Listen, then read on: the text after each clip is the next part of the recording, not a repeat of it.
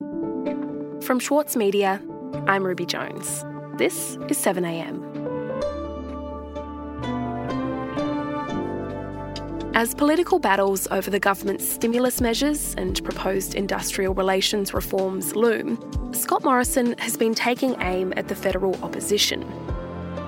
The Prime Minister claims he isn't preparing for an early election, but his actions suggest otherwise. Today, columnist for the Saturday paper, Paul Bongiorno, on how Scott Morrison is drawing influence from his political predecessors.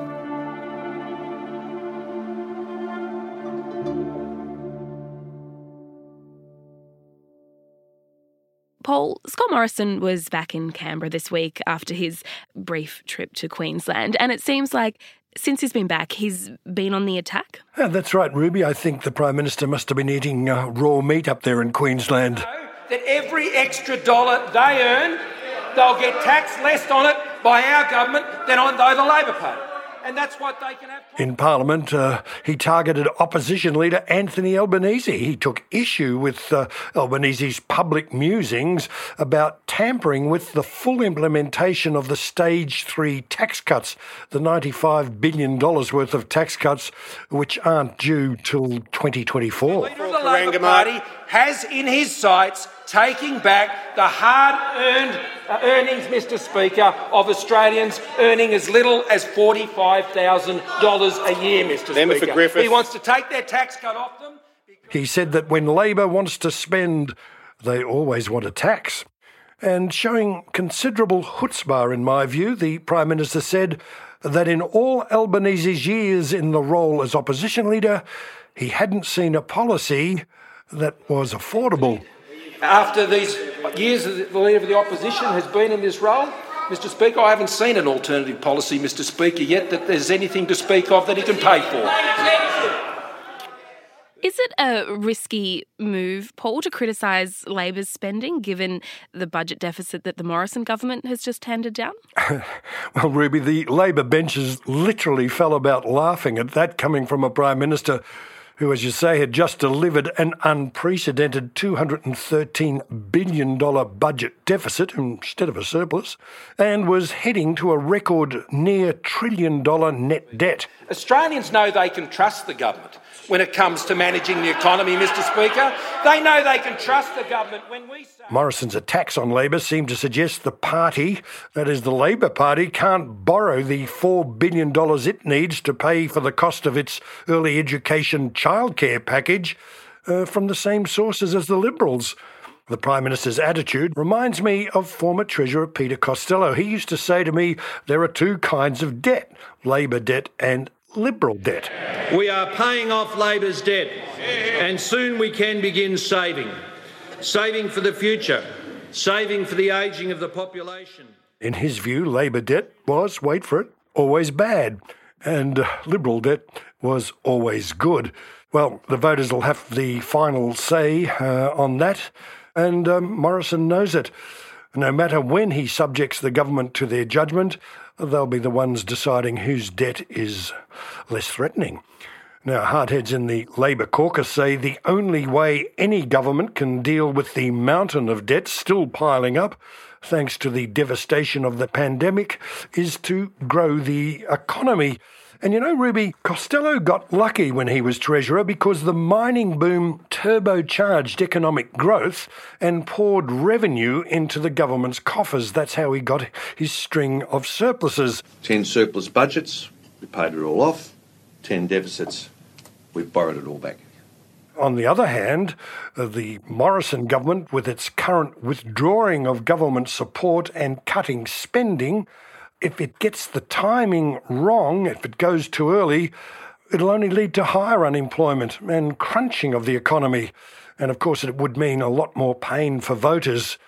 And indeed, there was an ominous sign during the week that the gamble of withdrawing JobKeeper, the wage support, is not paying off. Let's talk about that. What has the effect been of cutting JobKeeper payments at the start of the month? Well, the government cut the fortnightly JobKeeper payment by $300 for full-time workers and halved it for part-time workers 2 weeks ago.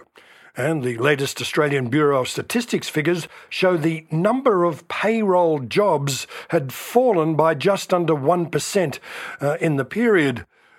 That means when you apply the ABS data, businesses have shed around 113,000 jobs during the period. These figures may make the government, many would hope, think twice about any plans to also slash the job seeker unemployment benefit at the end of the year. Morrison told the party room that's now under review.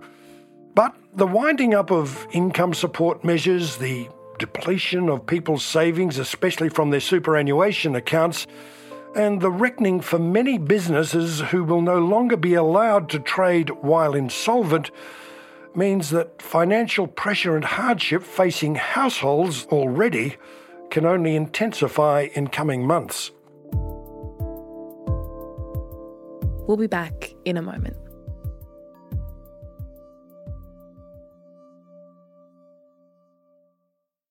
Need a reminder of what political leadership looks like? Australia's master of political satire, Jonathan Biggins, is back embodying the iconic Paul Keating. Visionary, reformer and rabble-rouser. Due to overwhelming demand, one-man comedy The Gospel According to Paul is returning to the Opera House, on from the 4th to 23rd of June for its final term ever. Secure your tickets now at sydneyoperahouse.com for an unforgettable evening. As a 7am listener, you're already familiar with many of the journalists who work for the Saturday paper. For a limited time, subscribe to Australia's leading independent news source, the Saturday paper, and you'll receive the Saturday paper's stainless steel coffee cup, made in collaboration with Fresco, for free. Subscribe from just $2.10 a week. Simply visit thesaturdaypaper.com.au/offer. Paul, the government has foreshadowed changes to industrial relations laws as part of what it says are its plans for an economic recovery. So what is the latest on that front? Well, Ruby, Labor and the union movement are bracing for a fight when the Attorney-General, Christian Porter, who's also the Industrial Relations Minister, releases his omnibus bill at the end of the year to amend industrial relations laws. The Prime Minister asked Porter to brief the party room on his workplace reforms. Now, ACTU's Secretary, Sally McManus, was a willing participant in the working groups ahead of these reforms, but she's already expressed misgivings about their outcomes. In Australia, we've got awards, and awards are the minimum wages and conditions, and you can't pay people below those awards. We're worried that they are pursuing changes that would reduce those award rights. Much, of course, will depend on the weight Morrison gives these reforms to deliver his promised economic recovery. And I'm now very concerned that what's going on is that some of the employer groups are actively lobbying the government to try and achieve cuts to workers' rights. And obviously, we think that that would be... It could well be a test of courage of both the Prime Minister and the opposition leader if they draw a line in the sand on the bill's measures and decide to slug it out. That'll depend on whether Labor thinks the reforms are too close to John Howard's work choices. So it looks like a fight is brewing then over industrial relations? Oh, that's right, Ruby, and on other fronts. Over in the Labor caucus meeting this week, Albanese told his troops that we're in third gear. By that he meant they were off and running already with a major childcare policy to promote and sell, and he said it wouldn't be long before they got into fourth gear with a lot more. Paul, over the past few weeks, you've been hinting that Scott Morrison is weighing up an early election. So were there any indications from this week about the likelihood of that?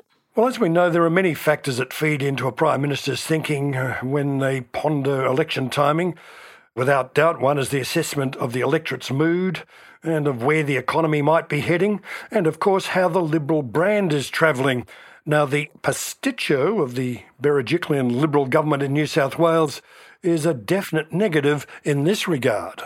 You might remember that Premier Berejiklian's secret boyfriend was making thousands of dollars out of a cash for visas scheme to get Chinese nationals into the country so they can work. Well, that clearly involved the Federal Department of Home Affairs, which runs customs, And Christina Keneally, the Shadow Minister, said the fact that this scam could go on for 7 years without the department noticing is pretty significant of itself.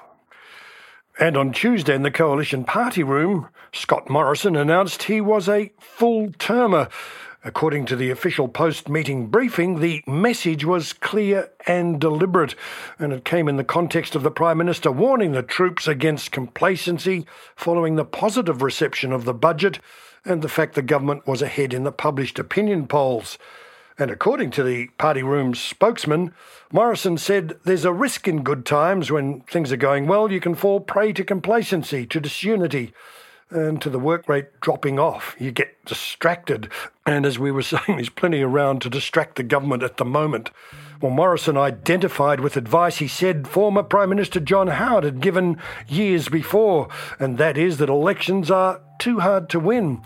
Besides, the Prime Minister said he was enjoying the job and facing up to the enormous challenge of the economic crisis.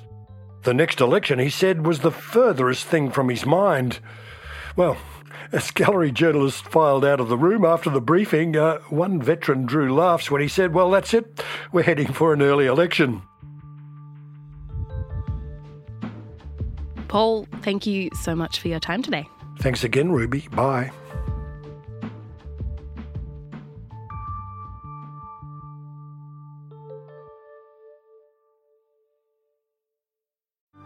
Mahler's music embodies the very essence of humanity. Experience his epic Song of the Earth with the Australian Chamber Orchestra, Richard Tognetti, and internationally acclaimed opera stars Stuart Skelton and Catherine Carby. Opens May 12. Book now at aco.com.au.